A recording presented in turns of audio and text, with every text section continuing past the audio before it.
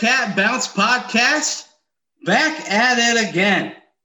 And I tell you what, just another normal week in Bearcat land. Nothing too crazy on the basketball or the football side since we last talked. You know, Aaron, just say, how are we? It's certainly been a very interesting week. I tell you what, for this being my first full year on the beat, there is never a dull moment. It's absolutely insane. Oh, so you mean there was some news during this week? I heard there was a press conference. I didn't get to go, but I heard there was a press conference. You know what? If there is news from this week, I am fired up. I tell you what, if there was news this week, I am fired up, Aaron, because there was. You want to know why I'm fired up? Why are you fired up? Because there was a spring game that took place on Saturday in the rain, dreary. You know, it was the elements were out, if you will, especially during a somewhat spring type setting. That it wasn't spring yet, but it felt like a little bit of football weather in April. How about that? Wetter might have been the actual appropriate word. Yeah, that was my pun. A little football weather. You're so punny. You know, that was the big news. Chad, what? You're so punny. Thank you. I know. We tend to go off on some pungents here and there. But anyway, you know, that was the big news from this past week. Obviously, we can throw away the joke now. Wes Miller, we're going to dive into that thoroughly after this because it's every other week, which means we got our guy, the man, the myth, the guy that will give us all the insight to that thrilling, I believe it was 35-29 offensive victory that took place on Saturday at the spring game in the elements. Brady Collins, how are we? We're doing great, boys. How about you? I don't know if I'd say it was thrilling, but I'd say it was definitely a successful day. And like I was joking with Coach at midfield, I was like, man, every time we have like a big game or just a big event, it's always bad weather. And you know what? Hey, we thrive off that. You know, that's a little Clifton style in us. So, you know, you had the Military Bowl in the rain, you had the Birmingham Bowl in the rain, and then you had the ACC or the AAC championship last year in the rain. So why not have, you know, the spring game in a little bit of rain? No big deal. I like that. Aaron, questions? How the hell is this thing scored? That's the question everyone's wondering, Brady. Well, I'll tell you what. You'd have to kill you. Yeah. It was funny. We were having a team meeting, I think Friday. You know, Coach Fick's going over everything real quick, and he's hitting the team fast. And, you know, all right, you get a first down. It's this many. And the defense gets 3 points every 5 minutes. And this, that. And, like, even I was in the back of the room, and I'm like, all right, I'm lost. And, you know, again, there's always a rhyme to the reason. We don't want you to worry about, you know, how you're going to score or how you're going to do it. Obviously, there's two objectives. Number one is obviously to play as hard as you can, right? You're going to mess up. You're going to make mistakes. You know, we just want to see guys that are going to go. And then, you know, obviously you want to win. So how are you going to win? If you're an offensive guy, you got to put your team in position to score points. If you're a defensive guy, you got to stop them. And whether that's turnovers or 3 and outs or, you know, the drive stalls and, you know, but it was a great day. A lot of good things that we can take away from it and continue to learn and grow and carry us into the summer off season. Brady, I'm going to dive right into it. We got to talk about this absolute beast on the defensive side of the football. Just a thriller off that second level of the defense. And I'm talking about none other than Ryan Royer. How about that guy? Just primed and ready for a breakout season this upcoming year. But all joking aside, Ryan Royer has to be an absolute gem to have on the roster. He absolutely is. Royer is he's the king of the show, which if you notice every time he gets to play, he does this motion. And that's raising the roof. Yeah. That's a special crew on the defense that, you know, there's certain things that you have to do in order to get into the show. But no, Ryan's a great kid. You know, he's from Hilliard-Davidson up there in Columbus. So he comes from a great high school program. You know, a kid that came in as a walk-on is just, you know, done everything the right way. He works his butt off day in and day out. He's a tremendous teammate. He's unselfish, gets the best out of others. And he's a genuine to be around. Like, you know, you could tell him to do this, that, and he's going to do it and then some. So when we get to see Royer go out there and have fun and make plays, all it does is get everybody excited. And he's a big special team guy for us, and hopefully we'll put him in some positions this year where we're taking care of business in the game, that we can throw Royer out there and let him have some fun. There's nobody the guys love more than seeing Ryan Royer make a play, right? They exploded off the sidelines every time he did something, and it was like 5 times.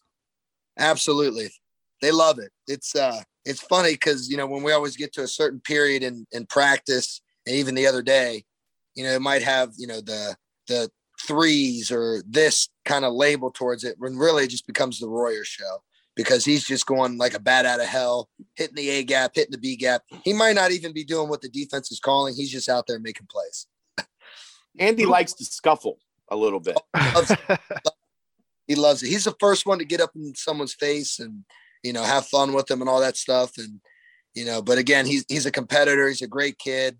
But you got to have kids like that on your team that are just, unbelievable kids with great work ethics and just, do everything they can to help the better of the whole entire program. So who had the bigger hit during the game? Was it the Will Adams hit or the Darian Beavers hit? Oh man, I'd have to give it to Will, AKA Slime Adams. I mean, that was a hit. Yeah, that's his nickname, Slime. He met Ethan Wright, and I tell you what, that was a collision. Yeah. And to both those guys' credit, those guys, they train really hard. They're great kids. They go really hard. They pop right back up and got right back at it. But I would have to say the Will Adams, AKA Slime, on Ethan Wright was definitely a lot harder than the Beavers hit. Well, let's go ahead, real quick, Brent. I keep waiting for one of the young guys to take that second team safety spot. Well, Adams isn't letting that thing go easy. Like you might literally have to fight him for it. Like he's made some plays. Like he gets out there, and he had one, Tuesday, I think, where he put a guy on Monday, he put a guy on his ass and just kind of stood over him a little bit, let him know, I'm back here. Like for a walk on, he's not giving up his spot. He's not stepping aside just to let the young guys cruise past him. Yeah, no, I mean, that's a huge testament to who he is as a person, no doubt. We love Will inside the weight room, inside the locker room, on the field. He, again, just like Royer, he's a great kid. Everybody needs a Will Adams on their team. Again, a kid that's unselfish, is just going to do everything he can to make the others around him better. But, proud of him because he's busting his butt. He's worked his ass off all winter. And, he's fighting for a job, whether it's on special teams or backup or whatever it may be. I mean, he's a guy that you've earned trust and you can count on to make plays. I do want to talk about Beavers for a second though, because we were down there on the sideline, right behind the end zone, just kind of watching the linebackers warm up. And I mean, Darian Beavers is a different type of player out there. He looks like a bona fide NFL player right now. And just talk about we've already touched on it up until this point, but just talk about what he's going to be bringing this next year. Is he kind of up there with the higher level athletes that you've been a part of during your time as a coach? Absolutely, he is. I mean, he got to us. He was a very raw, young man. He was, barely 230 pounds. Again, I always gave him crap because he came from UConn. Not a knock on UConn, just interconference thing, giving him crap. But to a testament to him, I mean, he's worked his tail off. And again, I push his ass every single day. We all do. Coach does.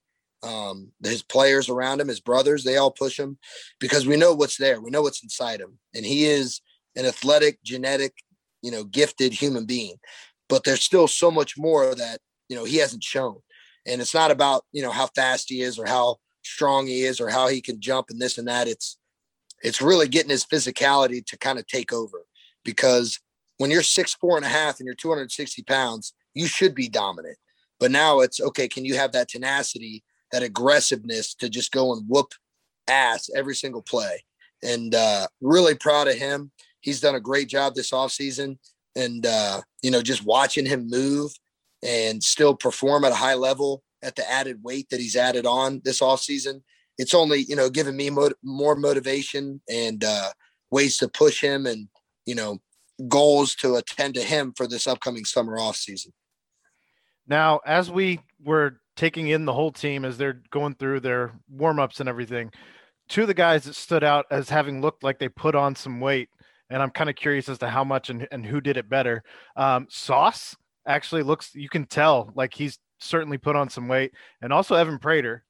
So I'm just kind of, looking at the skinny guys as that's where I relate. Yeah. Just trying to wonder, who's done it better this offseason. The skinny guys are always going to be the ones that you can obviously tell right away because they come in, skinny, and then all of a sudden they start developing that lean mass and they put on that good weight. Evan, he's put on a good 20 plus pounds, and even Ahmad, since the day he got here, realistically, he's put on almost 50 pounds. And that's crazy to think. But, again, Ahmad came in 155 pounds, soaking wet, all that stuff, just tall, long, skinny. And, they've both had great off seasons. There's still so much more left in there. I mean, you look at Ahmad, he's every bit of 6'3". He's long.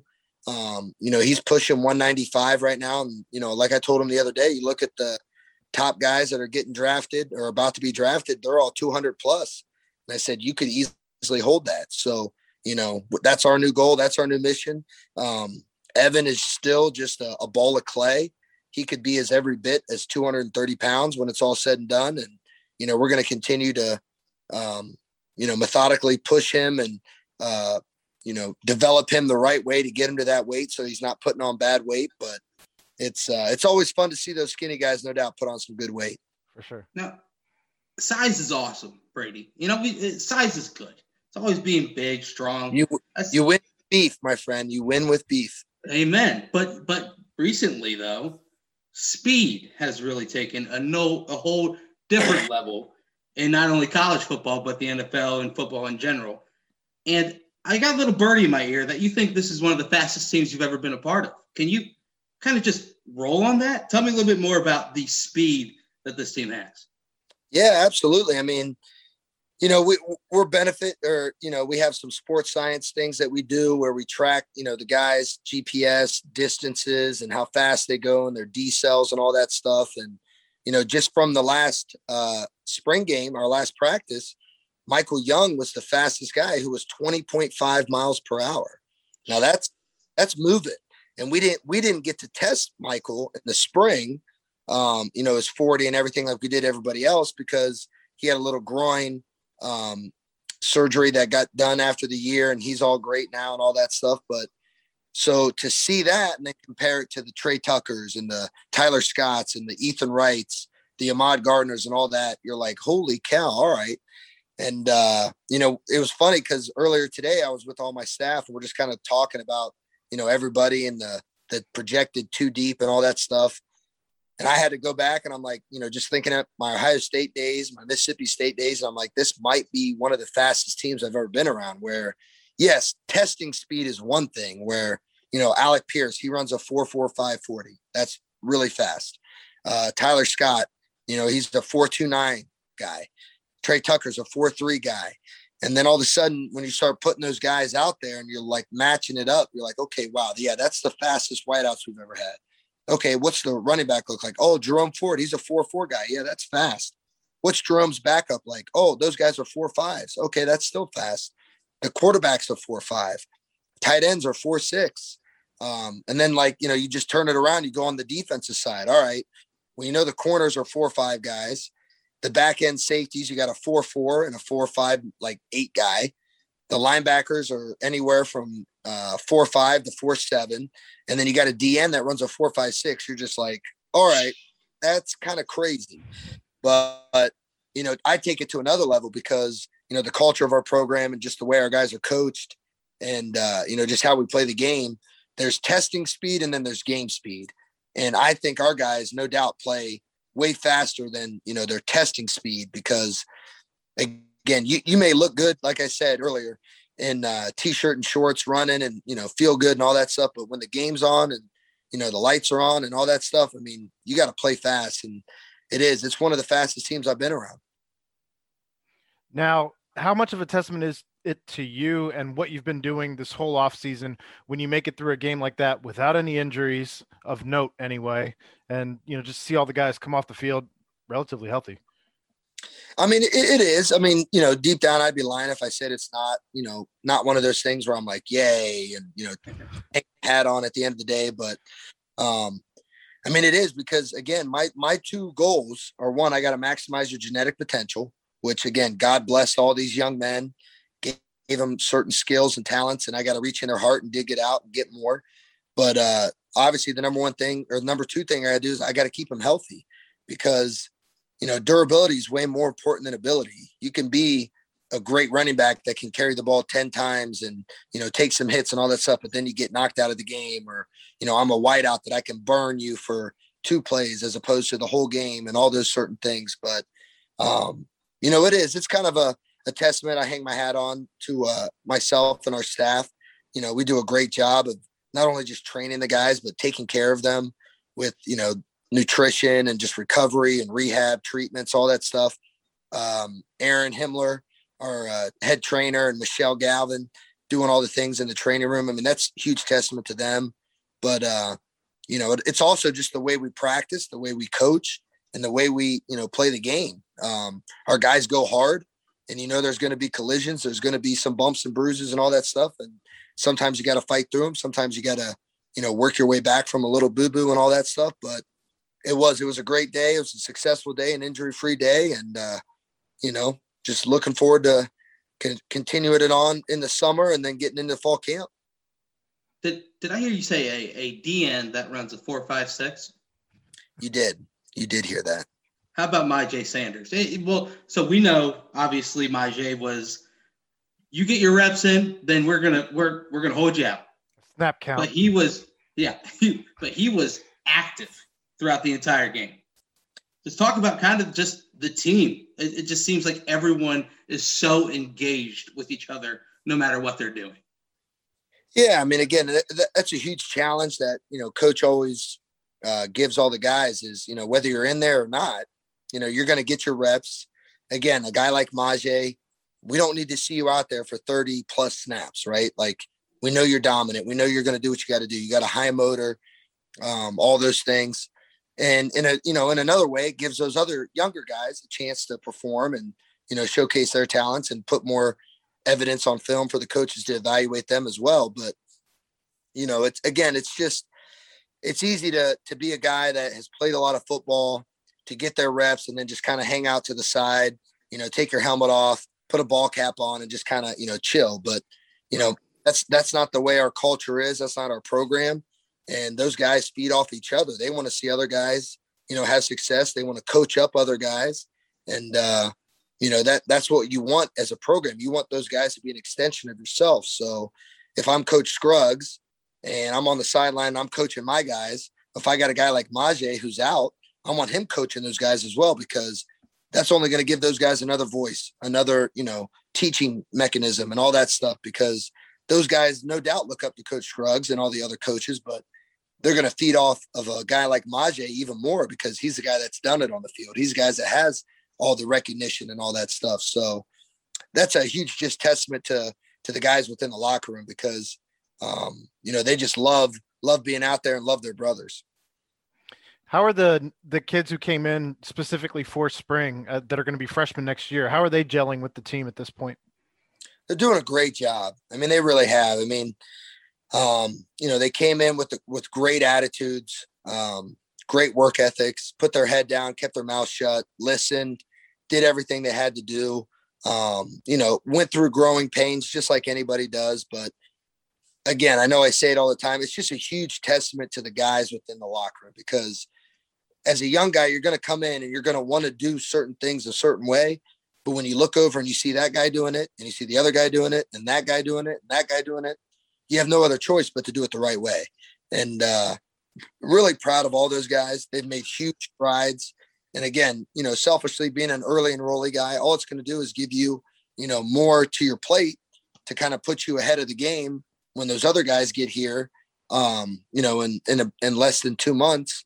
And, then they become the leaders of their class. So, if I was a early enrollee freshman and the rest of my class gets here, in June, well, those guys are going to look, no doubt, to the older guys, but they're also going to look to a guy like me who's been here since the winter because I've been through it. Right. So really proud of all those guys. How about Will Pauling making a play, when the walk-off game winner? Yeah, that was huge. Will, I mean, again, I call him the 40-year-old man because he looks like he's 40 in the face. But great kid, works his butt off. Just a very humble young man, kid that, puts in the work, very eager to learn, definitely follows, the leadership of the older guys and all that stuff. But it was pretty cool to see him catch that pass and take off because he's a burner. He's another guy that, he'll put up some crazy numbers. So after the game, first off, Luke was doing his press conference and a couple players were not running off the field. That kind of speaks a little bit to the culture. I would imagine that's something that you guys kind of engrave on them. Two-part, answer that first. Yeah. So again, just, from day one when we got here, whether you're on the field and the series is over, maybe the ones are out there and then the twos are coming in. The whole purpose is you run off the field. Does that mean it's a dead ass sprint? No, but you got to jog all the way off the field. And then, at the end of practice, coach brings it up. We get a little talk. You go see your coach, you get a little stretch, you get a little words of wisdom, and then you jog off the field, right? I mean, it's a respect thing. It's a culture thing, no doubt. I mean, we never walk anywhere. We never walk through anything. Even a walk through is basically a run through.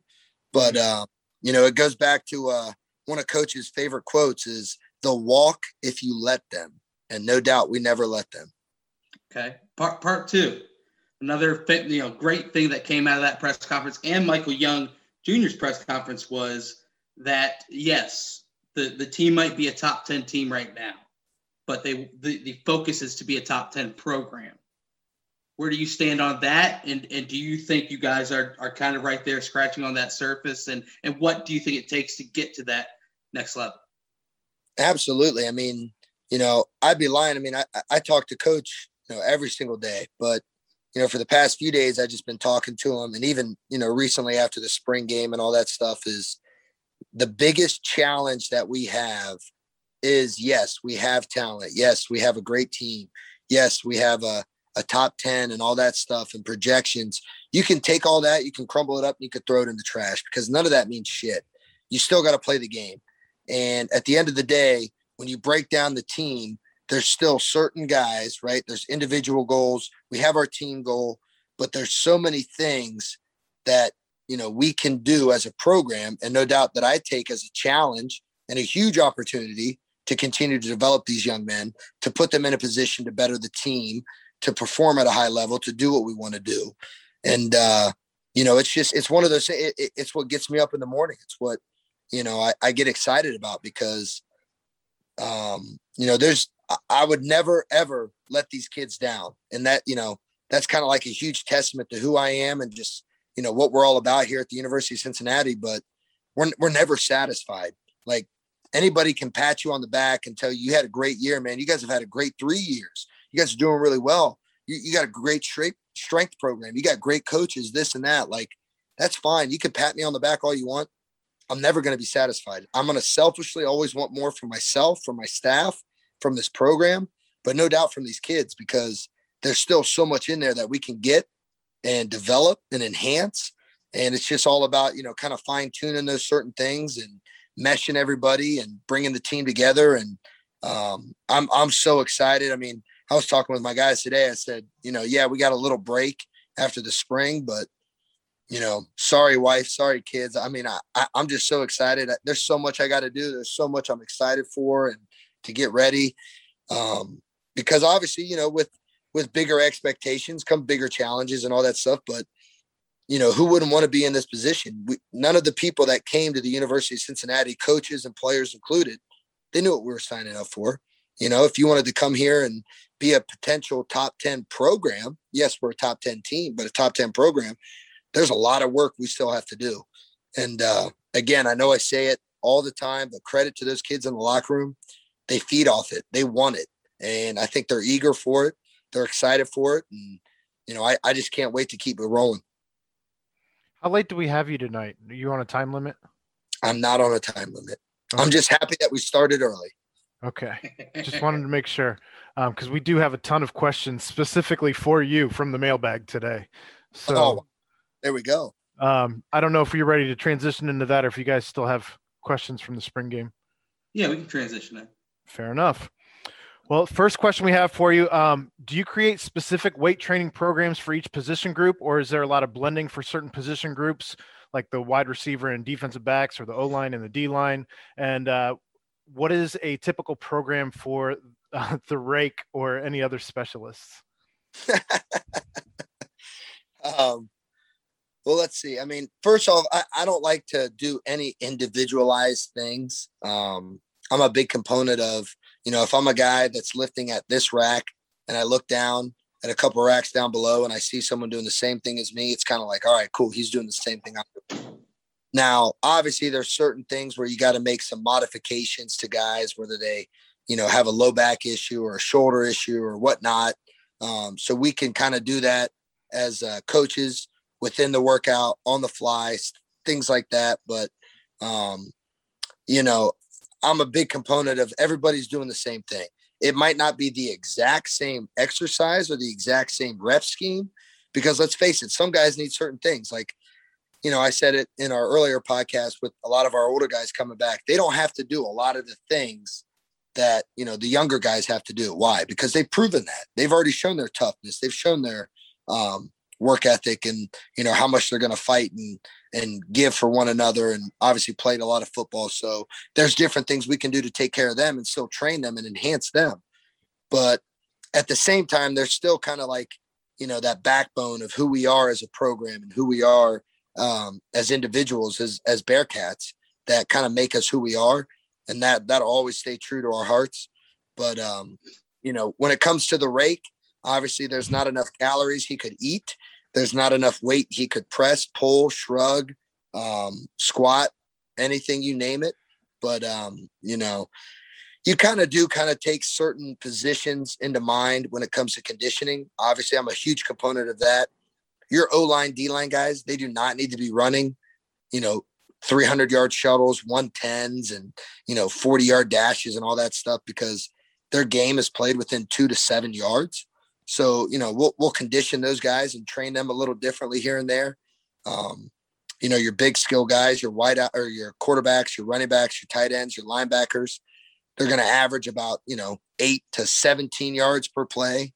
And then obviously your wideouts and DBs, they're going to be anywhere from, 15 to 25 plus yards of play, depending on the route or whatnot. But, we try to develop each individual the same, but also we tweak it to their individual needs, which sounds kind of crazy, but we're never going to, like I said, we're never going to change who we are as a program, who we are to our core, but there's obviously things we can do to enhance certain individuals at certain times.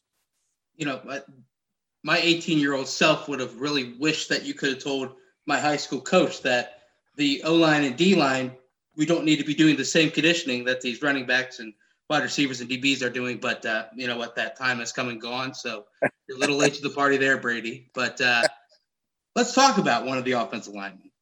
Sure. Cam Jones, obviously a project, but how is he kind of morphing? How is he progressing, and what's his process? What are you kind of tinkering with him to mold him into, a stud offensive tackle? Yeah, I mean, Cam obviously is a huge human being. I mean, came in, he's 6'8". When he got to us, he was like 270 pounds. And, he was a quarterback, athlete, whatever, from, Kentucky and all that stuff. And you just kind of always saw it. You were like, dude, you are going to be a special O-lineman because you're just so big. You're so strong. Yes, I mean, not a knock to him, but you're not as fast as some other guys. You're not as, highly skilled or whatnot. And, it just kind of evolved as the year went on that, hey, your best position would be O-line because you're the most athletic. You have strength. You're extremely smart, intellectual. You're a good, football player, all those things. let's put you in a position that's going to help you and also help the team. And, to his credit, in the offseason, he finally dived in with it. And he's been awesome. I mean, Cam's a guy, he's going to train his ass off. He goes so hard in the weight room. He goes so hard on the practice field. He just wants to be great. And I think, as we see his progression through the next year, it's only going to be night and day from where he's at now. And it already is from where we started in the beginning of the spring till now. So really proud of him. Just going to continue to keep pushing him and forcing him to be, one of the future guys up front for us. So people are asking, because obviously with the things going on with the basketball program as of late, what is, some of the different things that a strength and conditioning coach for a football team would have to do differently than a strength and conditioning coach for a basketball team? And do most coaches in your position, do they fall into one category or sport, or can you just kind of easily bounce between the two sports? Well, I'll kind of start with the latter part first. My former boss at Ohio State, Mick Marotti, was the head strength coach here at the University of Cincinnati in the early 90s for a long time. And, he was Coach Huggins' strength coach. He was the strength coach for Coach Minner. So he did every sport. And that's kind of been like, the older way where, you had a strength coach and he kind of took care of all the sports and all that stuff. But obviously through the years, things have evolved, and, you have the strength staff of a football program and basketball and the other sports and all that stuff. But, if you're really good at what you do and you get the best out of, your student athletes, yeah, absolutely. You could do both. But, again, we're thankful that we have a designated staff to just football, and there's a designated staff to just, other sports here within the university. But to talk about, do you train people differently? Like, no. Again, the sport requirement is very different. Football is totally different than basketball. And I hit on it, in an earlier podcast, but, football is played on turf. It's played on grass. It's very tough. It's very physical. It's very demanding. Basketball is very demanding. It's played on a court, a hard surface. And so, the way you condition, the way you do certain things, you obviously have taller athletes. You're going to have guys that are, 6'5" plus, and we do have those guys as well. But, so you got to kind of think of how you're going to train them differently. The energy systems that you train are very similar, but also at the same time, somewhat different depending on the time of the year.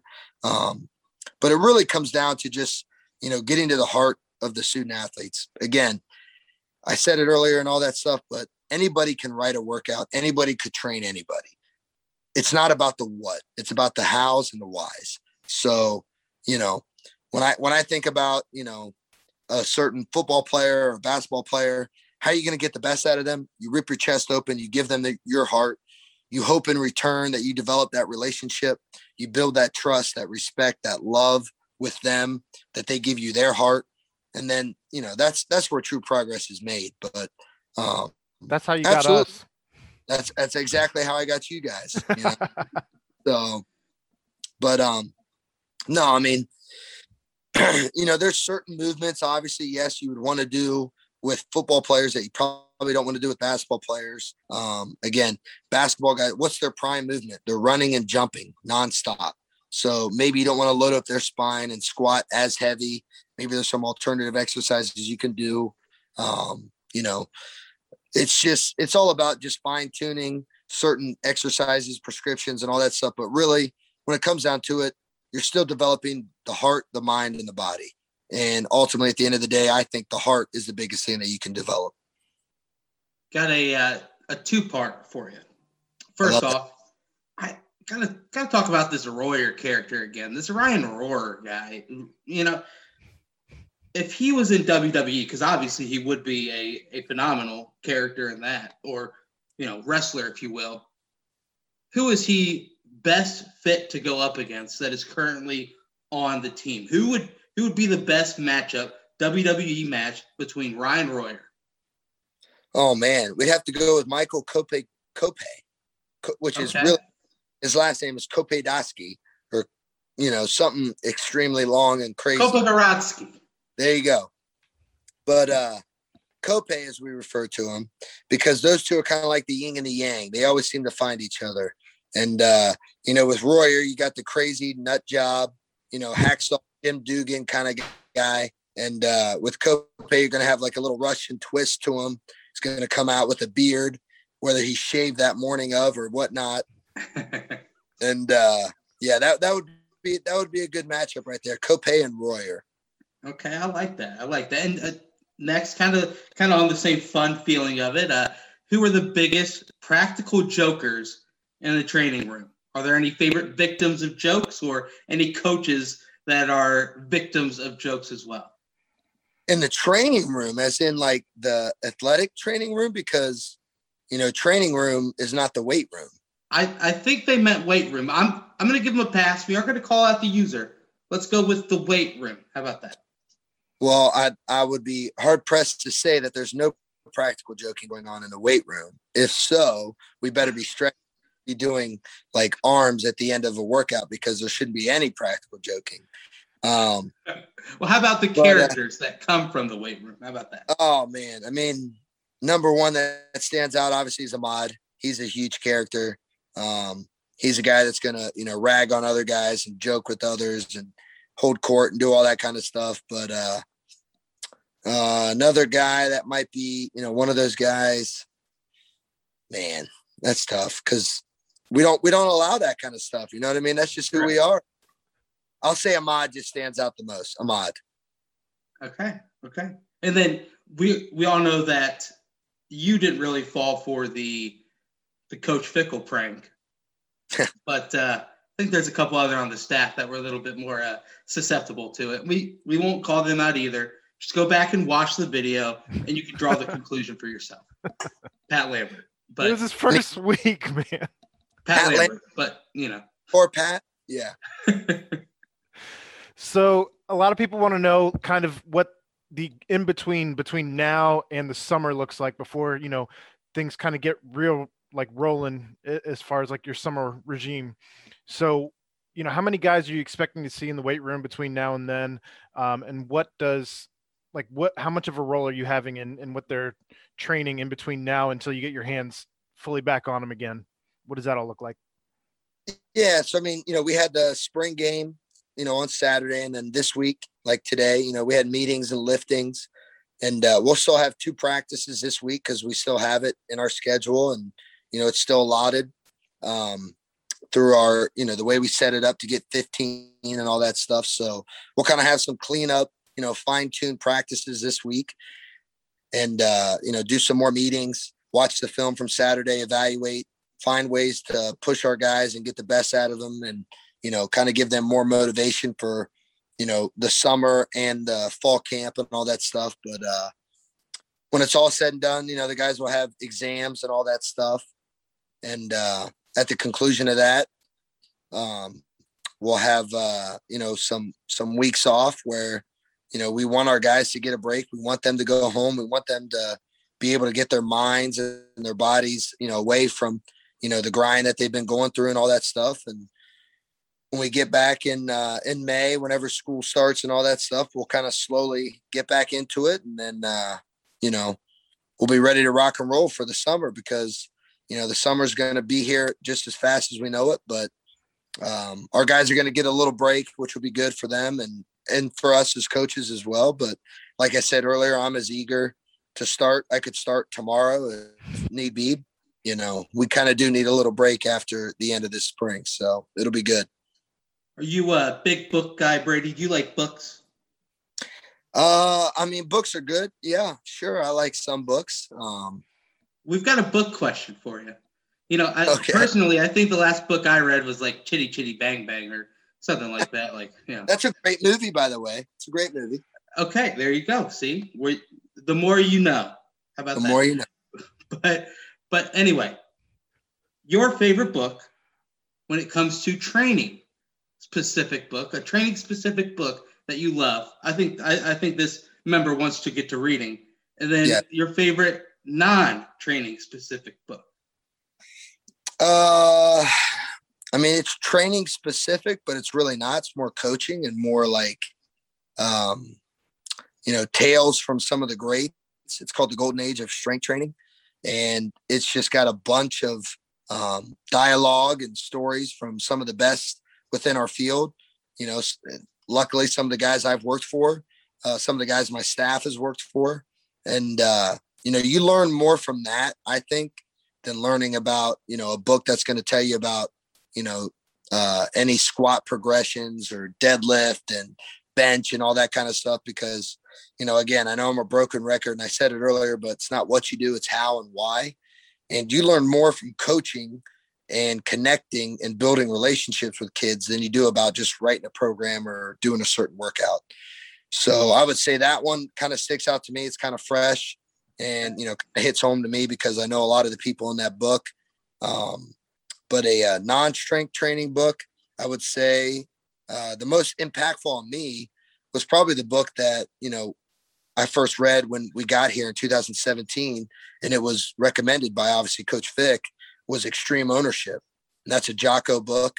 And, you know, that's just kind of something that I've held true to, you know, who we are here, who I am as a person, who we want to be, all those kinds of things. And I mean, that's a book I would recommend for anybody, whether they're in sports or not.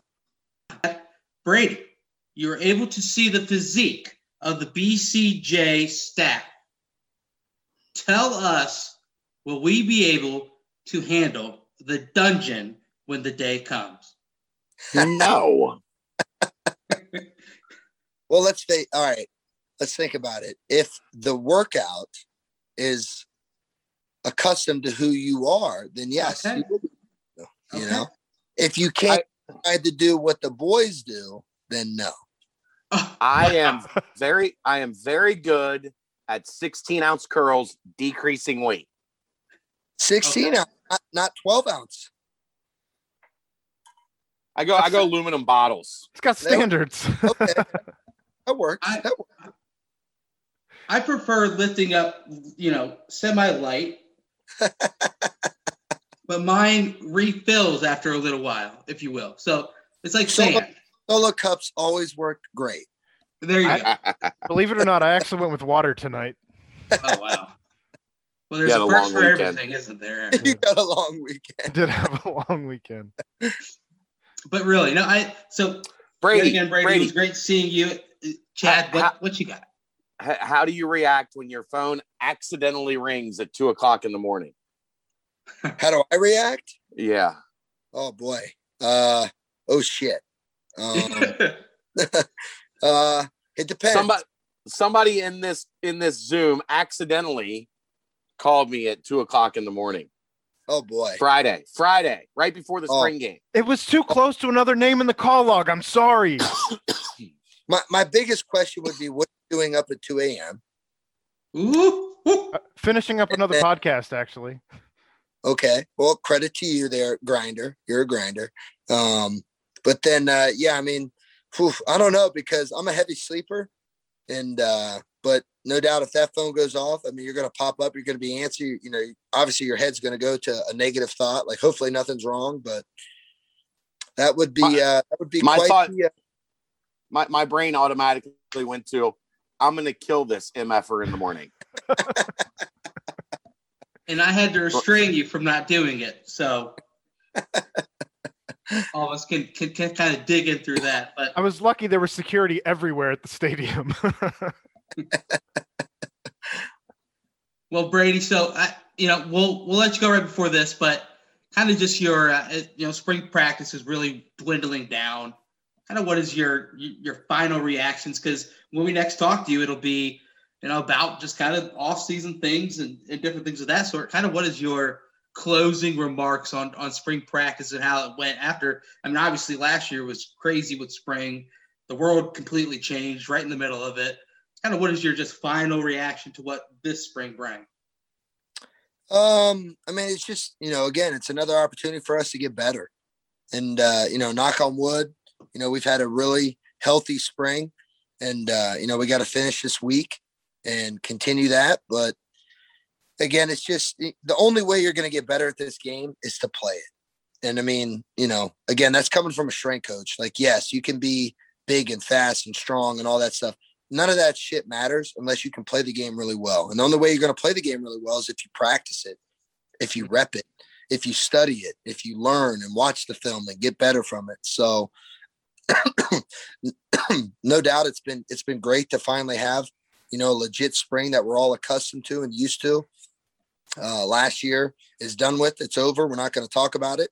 We're moving on, but very fortunate the guys that have put in the work.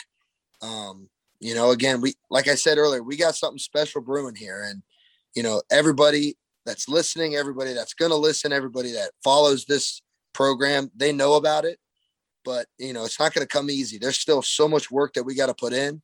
And again, I know our kids are up to it. I'm definitely up to it. My staff's up to it. This program's up to it. And, again, we're not going to let anybody down. We're not going to take this for granted. We're going to keep pushing this thing and see how far we can take it. Do we have a date for Higher Ground yet?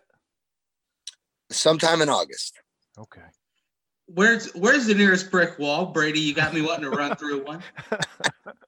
And also, I understand my homework now is just bigger pours, and then find a towel, one that maybe kind of looks like maybe a pillow, and just lay down, right? Is that what you're telling me? Bigger pours and a pillow. All right, I can do it. Whatever you're feeling, Okay. But again, the dungeon is always open to you guys. It's always open. I feel like you're going to put me in that 8 to 17 range though, whereas he's going to be in like the 2 to 5. And oh man. No, I mean, we'll fine tune it. We'll start you all off on the same program, and then we'll kind of tweak it as we go. I'm just ready for the Fast and the Furious. I got some wheels. That's right. Technically, there's only been one on here that's been in the weight room, and that's Chad. He was blessed to be in the weight room. What was it, a year and a half ago for the Squat Fest? Those weights weren't blessed though. You're on mute, Chad. I was at Squat Fest, and I did not participate. Although the biggest show at Squat Fest was watching Pat Lambert run around. That's true. Well, let it be known right now. I'm putting it on the table. On April 19th, 2021, you are all cordially invited to Squat Fest. It'll be at the end of June, right before the July 4th break. Come one, come all, VIP only, and bring your cameras, bring your water bottles. It'll be a show. Woo! Woo! Hot dog. Tell them what time Squat Fest starts, Brady. Well, again, we can control that. So maybe it starts at 6 a.m. Maybe it starts at 8 a.m. I don't know. There'll be two groups, offense, defense. So make sure you get plenty of rest the night before. Don't call anybody at 2 a.m. So Is that on a weekday or weekend? It'll probably be on a Weekday. Friday. It'll be on a Friday. Well, I hate to be the bearer of bad news. I won't be there, but everyone else will be there. I know they will, because I saw it last time and the footage was phenomenal. And with the upgrades and different things that you talked about, the lights and everything that you've added, boy, oh boy, can't wait to see what this next one's going to look like. That's right. It'll be one for all the ages. That's for sure. All right. Well, and anything else for you guys? We got to let Brady go. We started early, but we still kept you on until about the same time as usual. It must mean we're kind of building a little bit of, shall we say, chemistry. We're all opening up a little bit. No doubt. I mean, you guys act like you got another sport to talk about or something.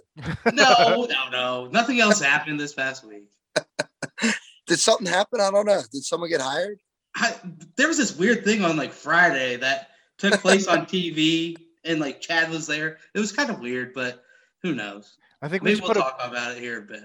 I think we should put a poll up. Which coach is the prettiest coach that we've had on this week? Don't put that poll up. No need for denied. There we go. Poll denied. All right. Well, Brady, like always, thanks for coming on, man. Always a joy. Always a pleasure. You are the best. Appreciate you guys, man. Hey, Coach. Good. Looking forward to seeing you guys and continuing us on in the summer. Yes, sir. Yes, sir. Right. Awesome, Brady. Thank you. All right. Go Bearcats. Go Bearcats. As always, that is the myth, the man, the legend. Jeez, oh, Pete. Brady Collins. Extended version He is fantastic. We got to everyone's questions, though. Yes, he did. Thank you for everyone in the mailbag yet again. You guys are doing a fantastic job with that. It was a busy mailbag this week, taking the week off. They doubled down. Yeah, I know. Well, of course, for more on the spring game, you can read Aaron's write-up. Dave had a write-up. I'm going to get one out this week, just kind of wrapping up the entire spring practice as well. So look for that. But my one thing I want to say about the spring game, I'm going to write about this a little bit as well, is just, yes, the defense was phenomenal. The defense was the one giant takeaway from the game. But the two things, the one thing that the two quarterbacks that the Bearcats have in Desmond Ridder and Evan Prater is their ability to use their legs, their ability to run. When a defense knows that this quarterback will not be running, we don't have to constantly be aware that he might be able to take off and gain, 12, 15, 30 yards. I think you're going to be a little bit more locked in on just trying to make sure that no one gets open in the secondary and trying to get to the quarterback on passing downs as well. So, yes, as the defense dominated, understand that there's that one little thing. Because remember, Aaron, there was a little scramble by Dez that scored a touchdown. It was the cheat code. And the defense was very frustrated about it. Yeah, because they cannot take down the quarterback. You're not going to hit QB1. If you're the guy who hits QB1, you're probably having a conversation you don't want to have. No. So that's one ripple to think about after watching the spring game, is that these quarterbacks cannot run the football, which this is probably Dez's biggest attribute that he has, is his ability to make big plays with his legs, opens up passing for him as well. So just take that little grain of salt before we move on. Anything else for football, guys? I mean, Dez does have the record, right, for longest run on the team in team history.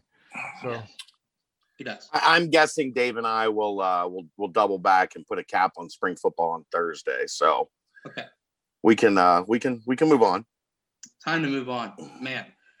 First off, tomorrow is a big day. This came through right before we came on the pod.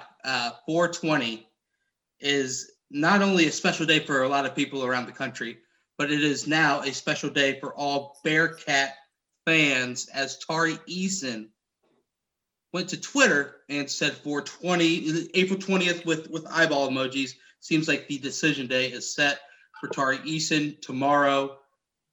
And new head coach Wes Miller. Chad has had, an emergency pod about it. He had a brilliant sit down with Wes Miller last night. How cool was that? Oh, it was awesome. It was, I think kind of what IU, because I live in Indianapolis, so I hear a lot about Indiana University and how they wanted just a normal coach, just someone normal, because they went through Tom Crean, they went through Archie Miller.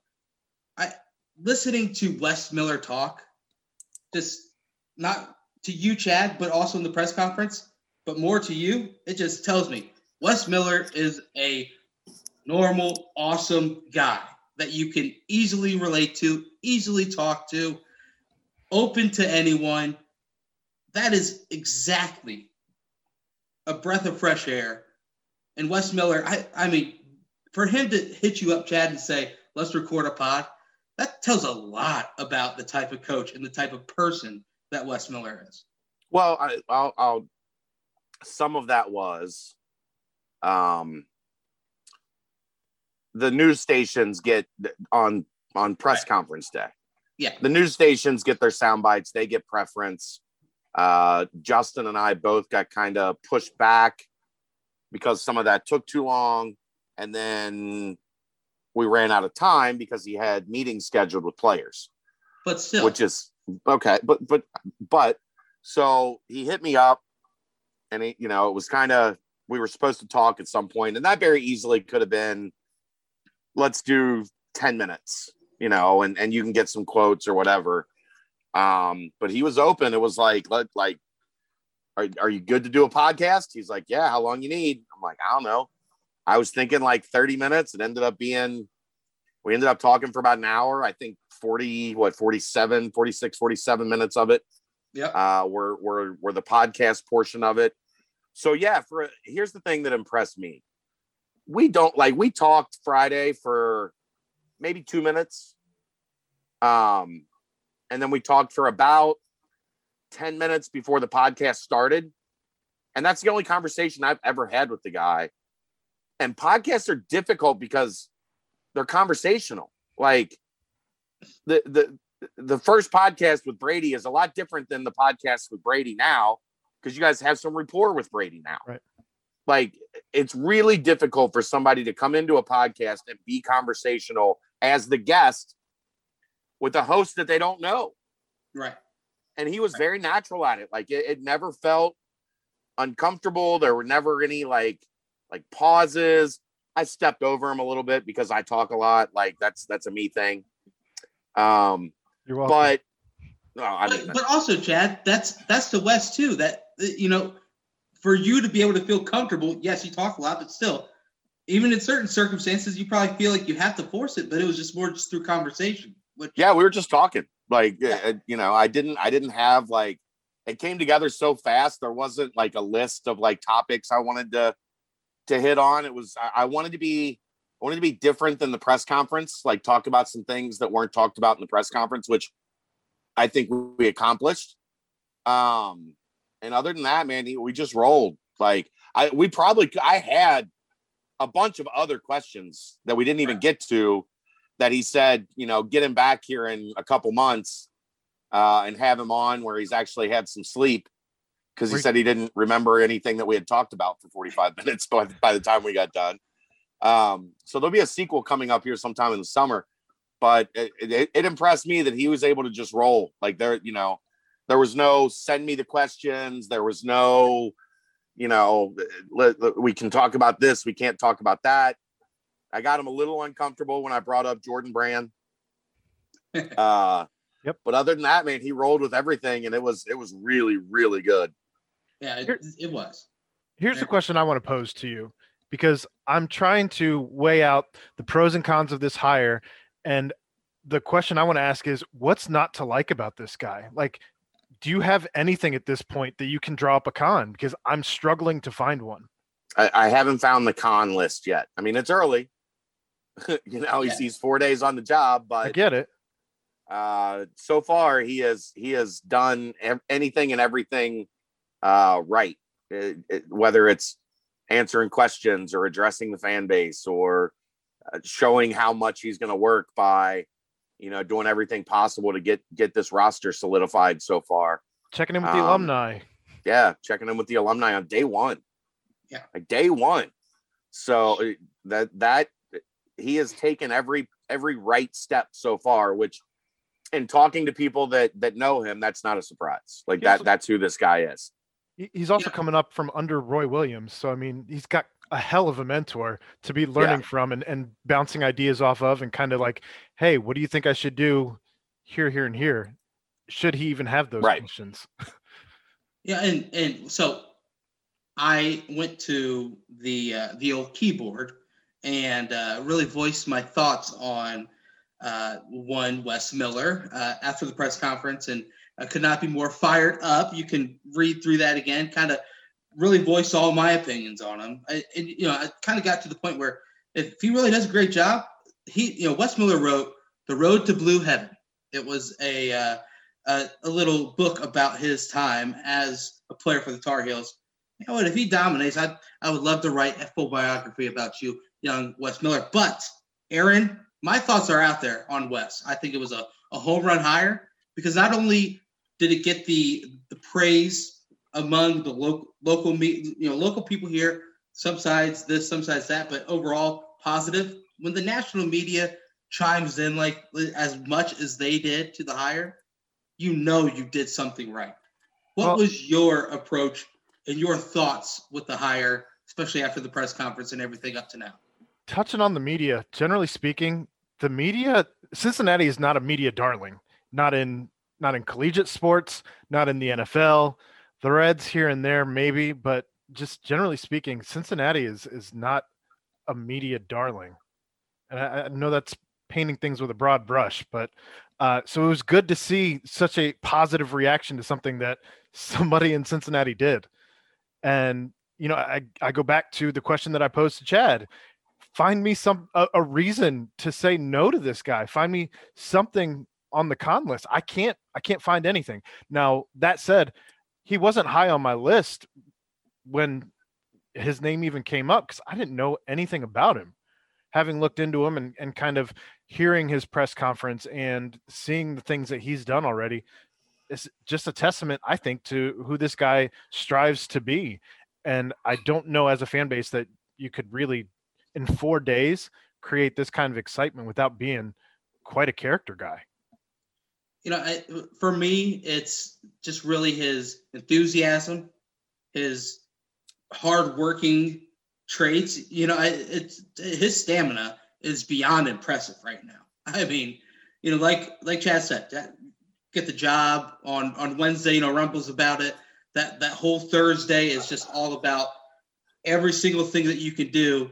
You get it done, and then some coaches, some people just in general, when you've got a big press conference the next day, your thought that night might be like, okay, I need to get some sleep because I need to be sharp at this press conference. This is going to be my opening press conference. No, he drove a 4-hour round trip to Indianapolis to meet with Mikey Saunders and had the personal traits to talk to the Saunders family and convince Mikey to come back. That speaks just volumes. And then now, of course, he went out to the West Coast and did all that, was able to connect with Mason Matson and the other players that are on campus. So he is just knocking everything out of the park. Well, but the next couple steps, go ahead, Aaron. I was just going to say, going back to his character, like in the press conference, he said something along the lines of, I'm a single guy, no kids, I'm going to be married to the program.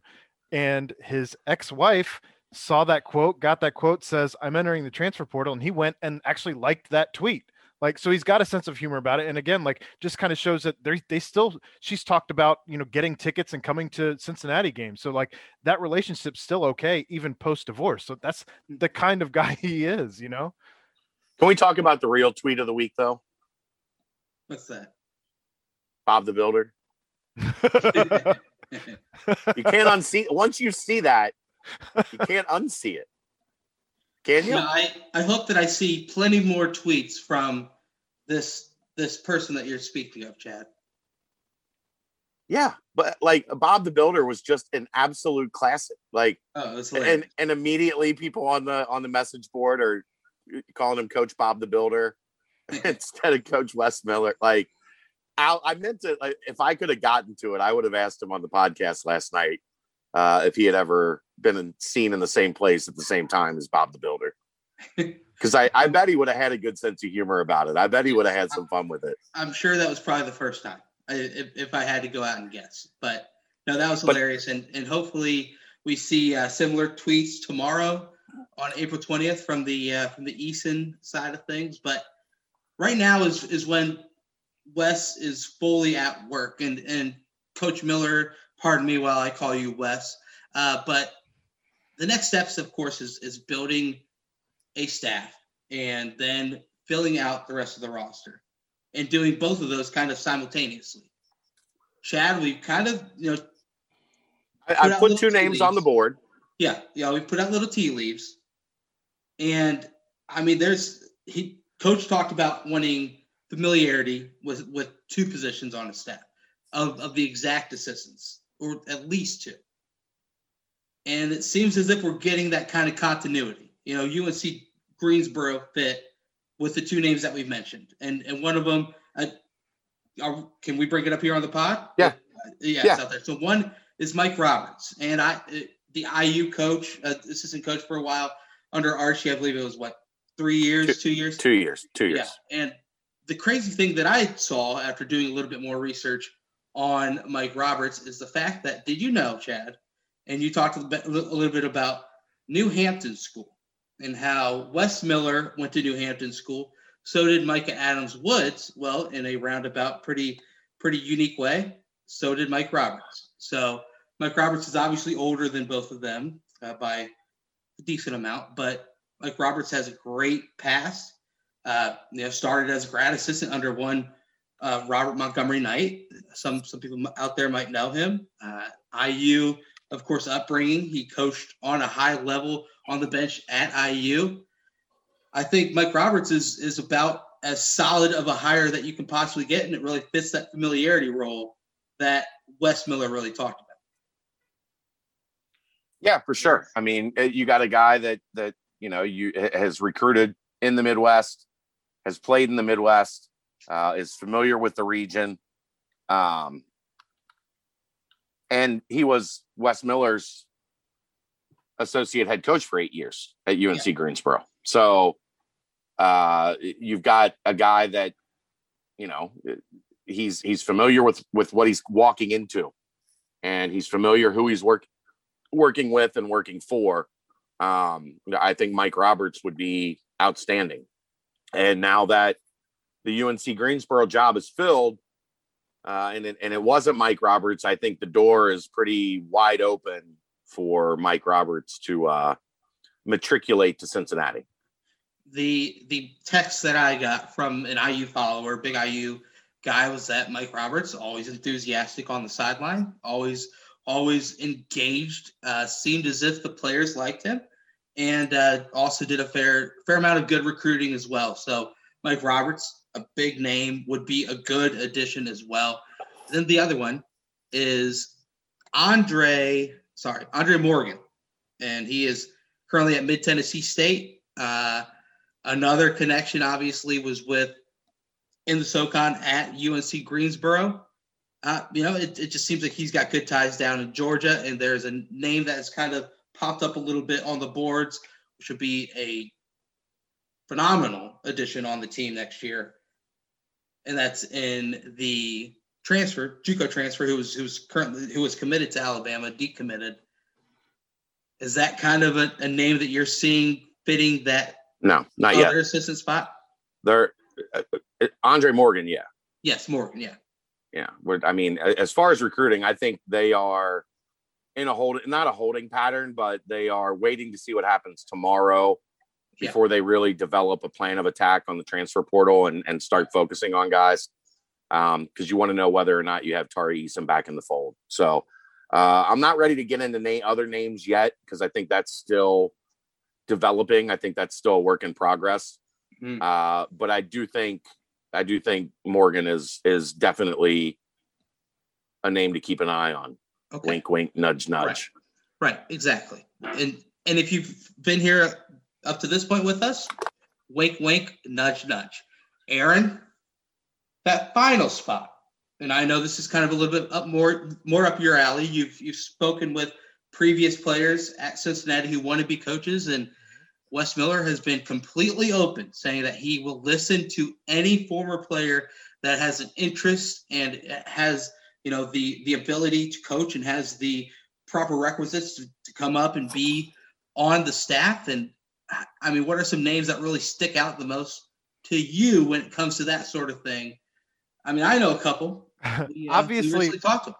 I was going to say, obviously, we had both DeMar Johnson and James White on our podcast, and they both gave voice to it. And they both have not been, I wouldn't say shy about, saying that they want to throw their hat in that ring. That said, I mean, I think if you're looking even at just the two of them as former players to potentially put on the staff, I mean, I don't know how you would pick James White over DeMar Johnson without having interviewed them. That said, since we did interview them on a different light, not necessarily to the coaching aspect of it, but just kind of getting to know their personalities, James is a hard guy not to like. He does bring I would say maybe a little bit more energy than DeMar, who's just kind of just steady, low key. You get what you get with DeMar. He's going to be direct with you, but he's also not the guy who's going to be like the high ball of energy, like let's go. Whereas James kind of brings that in a different light. So it should be interesting to see who he brings in. Here's the thing. I don't know that there's anybody qualified yet that has the resume. I mean, that's what you're going to look. If you're Wes Miller, you've got a chance to really swing for the fences with your third spot. Well, not necessarily for previous players, just in those three spots. I mean, there's numerous other positions on a staff, not Well, just the three. That's what I assistants. would get to is would those guys be willing to start their path the way that most guys start their path? Right. And that's director of player personnel, director of recruiting. You know, it sounds like the ops guy is going to be filled by Chris Lepore. Lepore. I'm not sure which way it's pronounced yet. Phenomenal follow on Twitter, by the way. Yeah. So it's a matter of, you know, are they a fit for that third spot? And if they're not a fit for that third spot, which I think there just needs to be a little bit more meat on the resume to this point. You're taking an incredible leap of faith to give that third assistant spot to somebody that's never been on a bench before, especially as when you're, I think that's something that when you're settled, maybe like in year 3, year 4, when you have your culture set and your program rolling, you can take a chance like that. But at this point, I mean, if those 2 guys are the first 2 guys, you've got a chance on that third guy to take a swing, and see how far you can hit it. And I think that is, the way I would see things going ideally. And I don't have a name for that yet, but I think you take as big a swing as you can get, and then you work with those other guys and you say, look, like, here's what we've got in mind. If it feels like a fit and they interview and things go well, you say, look, here's what we got. This is what we're thinking. This is where we're at budget wise in terms of what we can pay you.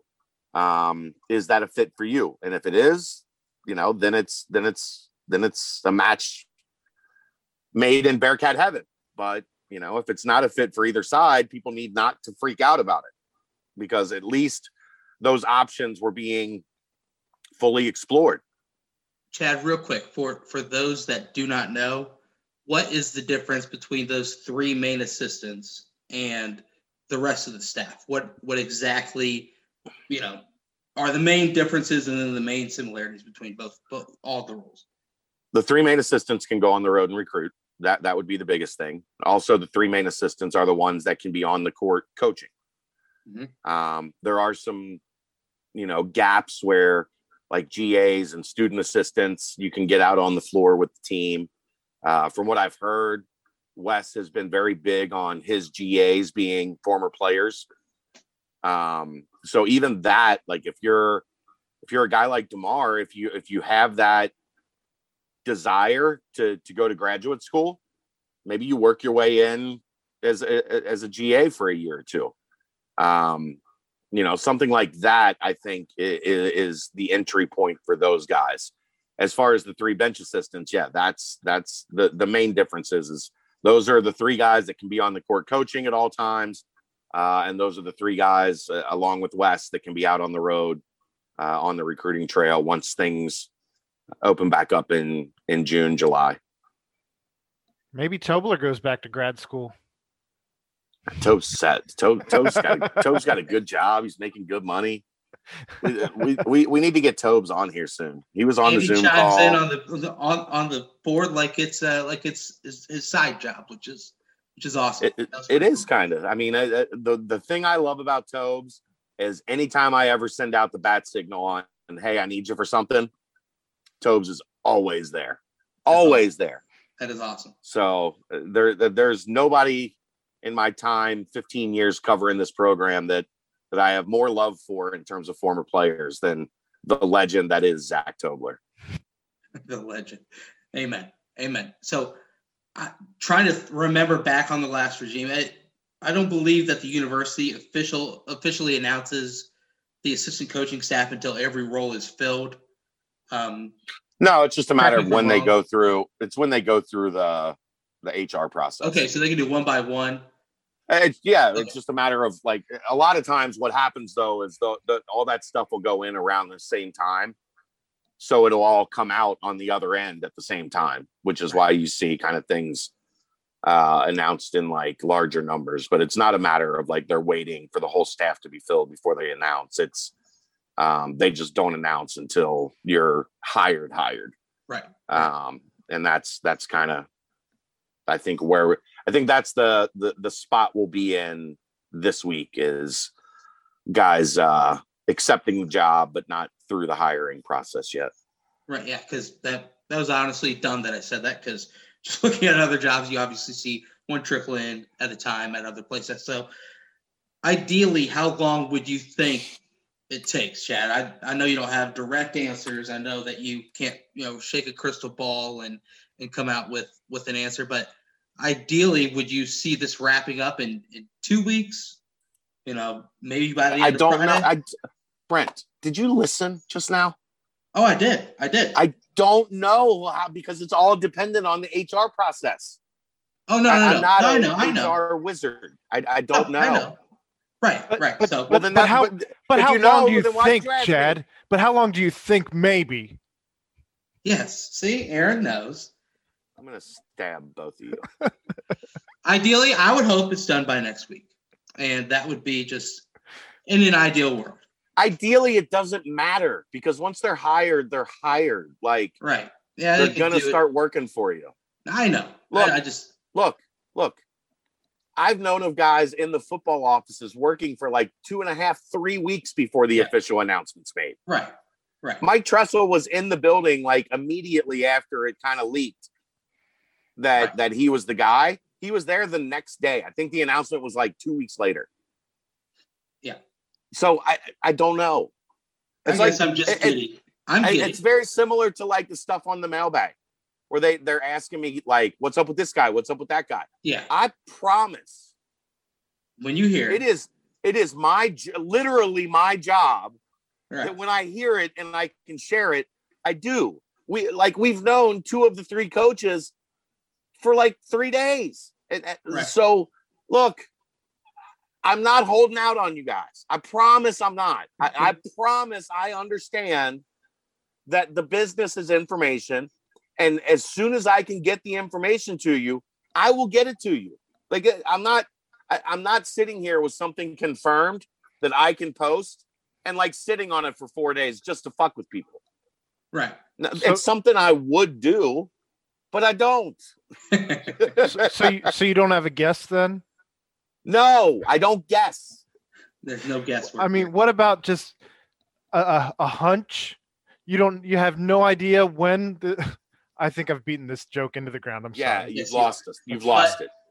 My favorite thing, though, is that Coach Miller is saying that the urgency is there, though.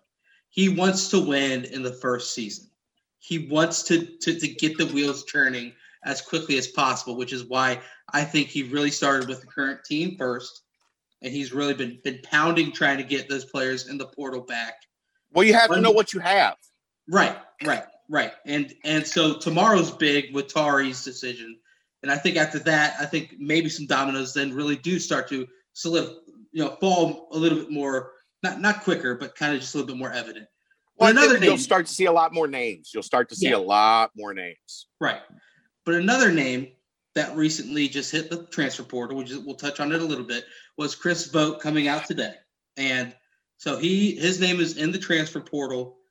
And, kind of was an interesting thing because, who knows if the previous regime was still here, if the option of Vogt using that extra year of eligibility and coming back, who knows if that was the option. But Chris Vogt is in the portal right now, just had to announce that news. So his time here, it seems to be done. So it's a little bittersweet. Yeah. There's a whole lot of people that showed their ass on Twitter today. Yep. Yeah, there was. I mean, at the end of the day, the kid, there's no way he was happy with what his end product was out on the court, but did he try all the time? I don't know. You feel bad that it never really clicked. Yeah. Look, the kid gave everything he had, and you're not being funny. You're not being cute. He played injured by being an asshole. You're not. Right. That stuff.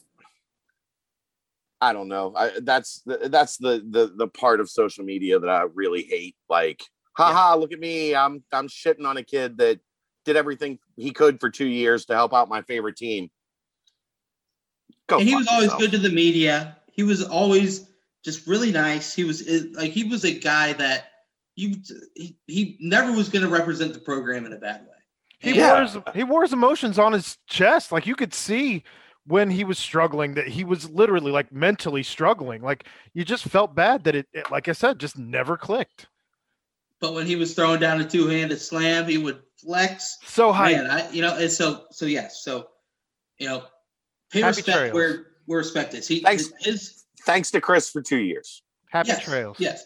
Thanks to Chris for 2 years. And I will always remember that stretch in 2 seasons ago, the first half of the year. Wow, that was a dominant force in the post. So yeah, thank you, Chris, for your service here. And it'll be interesting to see where he lands or what his next move is. But yeah, Chris Vogt in the transfer portal, and obviously the biggest next news will be tomorrow on April 20th with Tari Easton's decision. But Wes Miller, one thing that we've seen obviously is that he can be personable, he can relate, and he's going to work his behind off.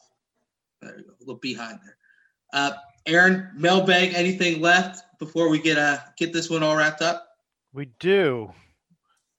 And first question caught me off guard. I didn't see it going there. So how does the $1.3 million assistant coaching pool relate to other teams in the AAC and overall? No idea. Yeah, that's a tough one. I didn't know if you had any inkling whatsoever into that. And that 1.3 is not just for the 3 assistants, is it? Is that? No, it's the whole staff. Yeah. It's your ops guys. It's your staff. It's. I think it's your strength coach, but I'm not positive on that. Can we compare it to John Brannon's pool that he had available? 1.1, 1.15 was John's.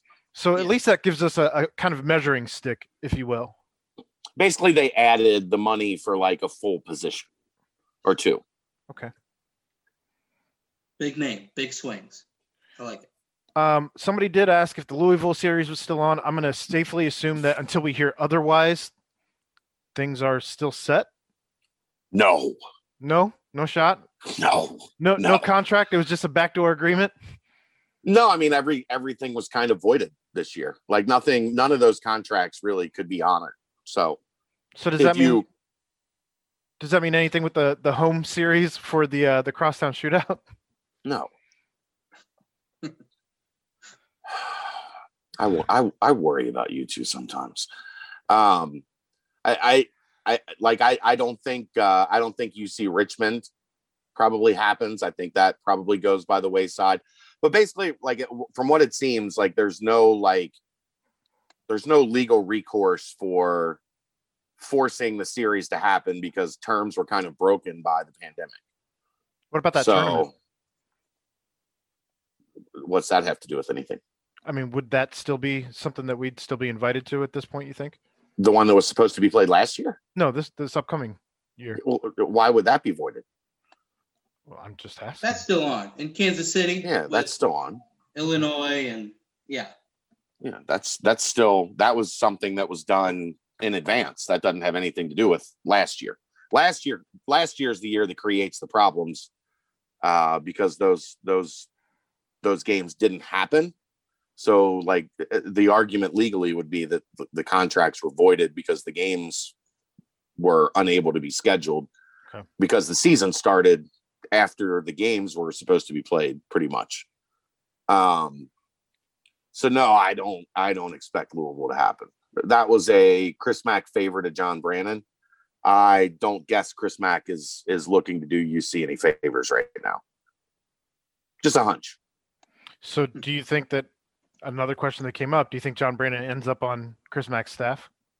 No shot. Chris Mack's in hot water. You're gonna take the drama that's going and following John Brannon right now and add that to your staff. I don't think that's a smart idea, personally. What are your thoughts on Jeremiah Davenport at the 3? Are we going to play small ball or are we going to continue to push guys up a spot? I mean, I think he's a 4. So he's going to have to do a lot of work developing his skill to really be a 3. You know, he doesn't have the handles from the perimeter to be, it's what we've talked about before. Like where are you a mismatch? Like that's where basketball's gone, right? Yep. Basketball is not gone. Basketball's gone away from position. It's position. Not necessarily position, but like gone away from playing guys up where they're not a mismatch. Like Jeremiah Davenport is a good 3. He can be a great 4 because it's such a difficult thing for 4s to have to deal with the things that he does. If he can continue developing his skill, I think there are minutes for him at the 3. But as it stands right now, like he's a shooter, he's a straight line driver. He's not a guy that's really gonna beat you off the bounce on the wing yet. Can he become that? Yeah. But from what we've seen of his skill set so far, I think he's most effective as a stretch 4 that really stretches and puts pressure on a defense, because that's the name of the game now. The name of the game is not, playing Jeremiah Davenport at the 3, playing somebody bigger and more plotting or less skilled at the 4, and then you have a 5. Now there's no spacing when you do that. Right. Like Jeremiah can give you spacing from the 3, but then, depending on what that 4 looks like, then your 1, 2, and 3 are all your spacing. And teams just sag off of your 4 and 5, which means teams are just waiting there for you in the lane. And what we've seen at Greensboro from Wes Miller, and what I would assume we'll see going forward, his teams are really big on drive and kick. Mm-hmm. And drive and kick doesn't work if the 4 and the 5 are just sagging in the lane, waiting for you, at the bottom of the circle below the free throw line. Well, Davenport, you can't get any depth. Davenport might be our best catch and shoot guy on the team, outside of maybe Mason Madsen. Okay, so let's take that. Let's take that. That's a great point, and let's take it into consideration. So if he's your best catch and shoot guy and he's playing the 4, mm-hmm. What happens to the other team's 4? He's going to have to go outside. He's going to have to tag Jeremiah, which means the drive and kick lanes open up even more for your 1, 2, and 3. Like that's just the way the game is changing. Like it's almost to the point that like we've got to throw we're about to abolish the term power forward because it's not a power position anymore. No, it is a skill position. And when that term was created, the 4 was the weak side rebounder. The 4 was banging in the paint with multiple big guys. Like that's not what the position is anymore. It's that's what sucks about where we're at right now in this transition into the modern day game. Is there's a negative connotation on a guy like Jeremiah Davenport playing the 4 when there shouldn't be, because that's where the game is evolving. For reference sake, last year on UNC Greensboro, the prototypical 4, if you will, because they started 3 guards, 6 foot, 6'1", 6'4", and then they had a 6'7" and a 6'9" that were normal starters. The 6'7" big, if you will, 4-man, attempted 148 three-point attempts. Right. So if that tells you anything, that tells me everything. Jeremiah Davenport as that, filling that role, and then of course, like you said, Chad, kind of a straight line driver as well. When the 4 has to come out and defend, that's when a blow by can happen, and Jeremiah can get to the rim. So kick, pump fake a closeout, pump fake a hard closeout, straight line drive to the rim. Like that's what he's best at right now. Yeah. Like I said, I'm not saying that he can't develop that stuff and add that to his game going forward. But from what we've seen right now with Jeremiah Davenport, his best bet is as a mismatch, making teams have to stick him as a catch and shoot guy, as a pick and pop guy, playing the 4. It'll be interesting to see the questions about like what Wes Miller's offense is going to look like. We don't know yet. I will say this. We're going to be more informed. Yes. By the time you start getting some guys. That is blatantly obvious. No. Well, we're going to be more informed. Yes. Okay. because the doors are good. The doors to the dungeon on the basketball side are not going to be barricaded anymore. The basketball equivalent of the dungeon, if you will.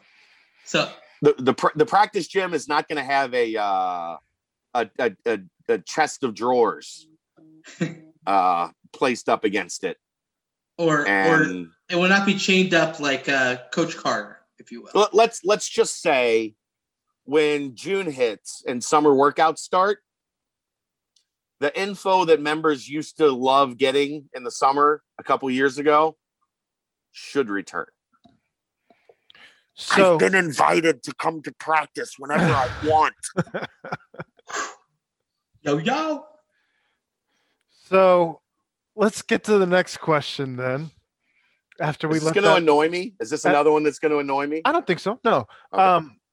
Have you heard anything in regards to any of the guys that we haven't heard from yet, as far as, any chance of coach reaching back out to Bryson Spell, any shot of Mamadou coming back, DDJ? Do we know his status? Victor Locken, anything there? Yes, this is going to annoy me. We just talked about this.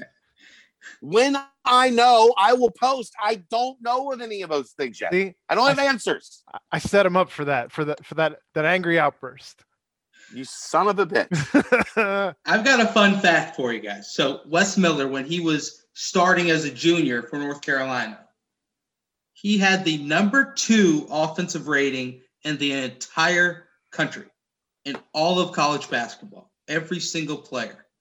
So if that tells you anything more about kind of, his offensive acumen, because he's kind of known a little bit to have defensive-minded teams at UNC Greensboro, I think it's a case where, the talent raises offensively, and you are able to kind of tinker and modify the way that you want to as well. So I think that you're going to see good offensive numbers out of someone that was a very good offensive player himself. So that's yeah. You know who recruited Isaiah Miller out of Georgia? I believe it was Mr. Andre Morgan. Winner. Here's the thing that's interesting about Georgia. There is a crap ton of talent in Georgia, and it's not being recruited as heavily as some of the like the DMV or Texas or Florida. Right. There are kids you can go grab out of Georgia right now that are every bit like high level AAC type players that are kind of, I don't want to say slipping through the cracks, but like for whatever reason, Georgia's just not getting the attention that a lot of the other major basketball states are getting. I think it's kind of got that reputation as like a football state, and basketball is really blown up there. So if that's what Andre Morgan can come in and capitalize on, like that is a really, really valuable dude to get on the staff. And the Bearcats have had some recent success with some Georgia natives, Kashmir Wright, Trey Scott. So opening that back up would be an awesome thing. I don't know if you could call where Trey Scott lives. I mean, it's technically Georgia.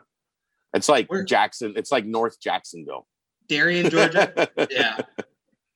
It's like North Jacksonville. We got 2 quick questions and then one final question to close the mailbag. The quick questions. What happens more, the times we punt or the amount of snaps Prater gets? I'll say the amount of Prater's going to get a lot of snaps. Yeah, snaps. I'd go snaps.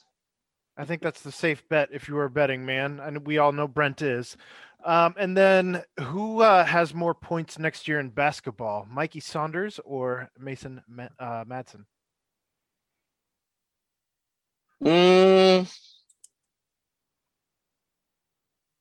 think it's going to be a tough one. That's a very tough one. I think it'll be Mason just based on the design of like how they like to run offense. Yeah. Based on the 3-pointer alone. Yeah. He's going to get a ton of drive and kick opportunities. So I'm going to say Mikey, just because I think he gets more minutes, and I think that he's going to be in the driver's seat as the point guard if he's the guy bringing the ball at the court. Yeah, but if the design of the offense is drive and kick, he's going to be the one kicking, right? I understand, but you also have to at that point defend the kick, which does open up the lane. Some, yeah. And we already saw what he could do with a clogged lane. I think it'll be fairly close. I think I would go Mason just from 3 points being worth more than 2. Elite speed. Three is more than 2.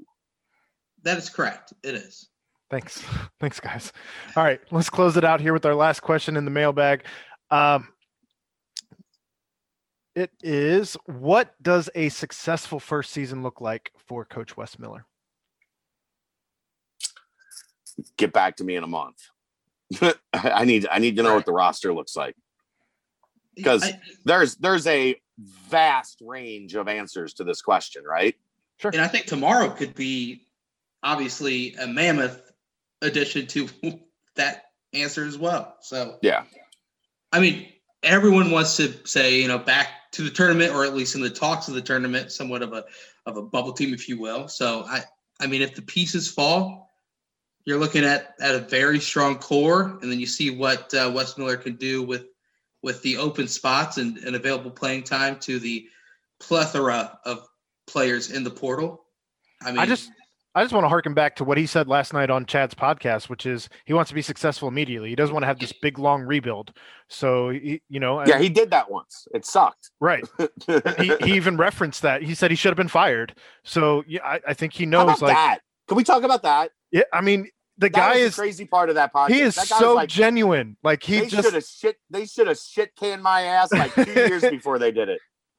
I did love how he was a bit more candid with his word choices, as far as, just kind of letting the swears fly. And just it wasn't bad. Well, I mean, compared to the press conference where he's like, we're going to kick Xavier's behind. Well, it was a bit more. They were on ESPN Plus. I mean, I don't know how much that means, honestly, one way or the other, but right. The BCJ Podcast Network has grown a bit of a reputation for letting the foul language fly. It was, I don't know. It was just, that speaks to my soul. So I appreciated hearing that. Genuineness. The self-awareness of being like, look, they probably should have fired me a couple times. Mm-hmm. Not like, we reached a point they should have fired me, but like their patience was not expected. 5 years. He got 6 years to turn it around. Oh, and by the way, they weren't good after year 5. Now, is that a contract extension, right? Like, so at some point yeah. they would have had to extend him, and even while he was losing, but they had that much faith in him, which I just goes back to my original point a long time ago when we were talking about it, is just his character. So I'm super excited to see what he brings to the table. There's no doubt. Yeah, and Chad, that 2011 season that he talked about, where they were kind of set up to fail. I mean, Florida State, Virginia Tech, Maryland, Wake Forest, Clemson, Duke. I mean, come on. That's just. So he was in the ACC. Was he in the ACC?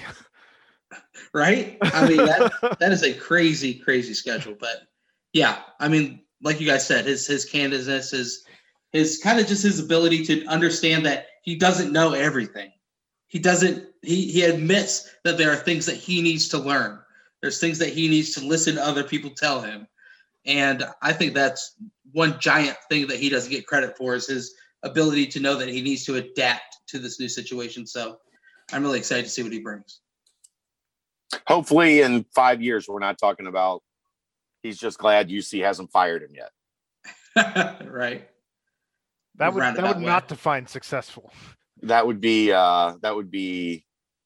opposite. Good. Yeah, the opposite of where we think we're headed.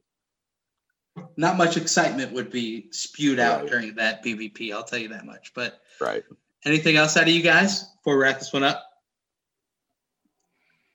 No. I think we're all. Aaron, good job on your recruiting bits.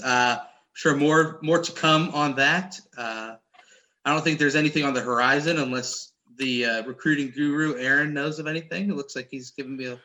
No, right now, I mean, I'm just kind of getting to know some of these kids. Kind of I know I feel like people wanted a little bit more than what I gave them, but I mean, I talked to damn near everybody who was there. Like that's something. But as I get to know these kids, hopefully they get a little bit more responsive with me, and by that time it'll be time for a whole new regime to come in, and so we'll see how that all goes. You cannot force people to respond to you. You can try as hard as you want, but you cannot force for them to say something. So yeah, just a great job on that. Keep it up.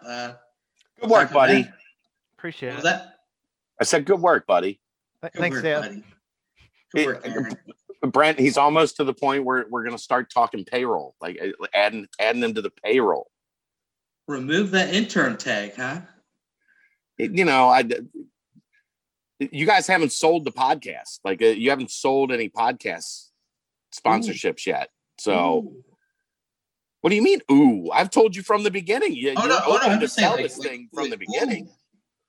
Like, So, now that he's in charge of recruiting, I handed him the keys to the ICR, which he didn't really understand the importance of the ICR to the Cincinnati football recruiting world. Like that's the mothership. uh-huh. I've given Aaron keys to the mothership now. The acronym has been broken down. And Didn't have to have that explained.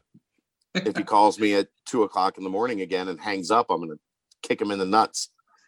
Dad, No what does promises. ICR mean? It's been keeping me up all night. He was like, what the hell's ICR? Oh, you got kids these days. Kids these days, man. In all Kids fairness, these there wasn't an ICR over the last year, so I haven't turned. Well, Mick was the last one really to have the reins to the ICR. Oh. I think Drew did a couple, but he didn't fully have like the keys to the car. I let him borrow the car a couple times. And Drew did a good job. His schedule was always a little less conducive to doing recruiting coverage. he did give me some love on Twitter last. Yeah, night. he did. Drew's a good nice dude. of him. Nice. That was an amicable, like it was just a matter of it was inevitable. It was a passing of the torch, though, literally Yeah. from him to me, and I thought it was very nice. The guy was very busy. He did everything I asked of him. He just didn't have a whole lot of time on his plate to really handle the beast that is UC football recruiting right now. He's got a family and kids. I live in an apartment downtown. Right. You live in a Well, van down by the river. Something like Down that. by the river. Well, you did a good job, Aaron. Thanks. But We did it. you did it. You did it. Well, we have yet again gone way too long, but special thank you to Brady was Collins. an hour. Brady What was was an that? hour. What? Brady was an hour. I know, but Brady's great. I You know. can tell Brady's getting comfortable. It's He a good is. thing. Very He good thing. is. And he was willing to answer every question that we had in the mailbag. Yep. He No, did. Brady's the best. He so. is. All right, Yes, let's get out of here. And we're gonna take him up on that dungeon invite. So we'll see. But big special thank you to Brady Collins, for my good friends Aaron Smith, and for Chad Brendel. I am Brent Young. Yet again, this is the BBP presented by BearcatJournal.com. See ya.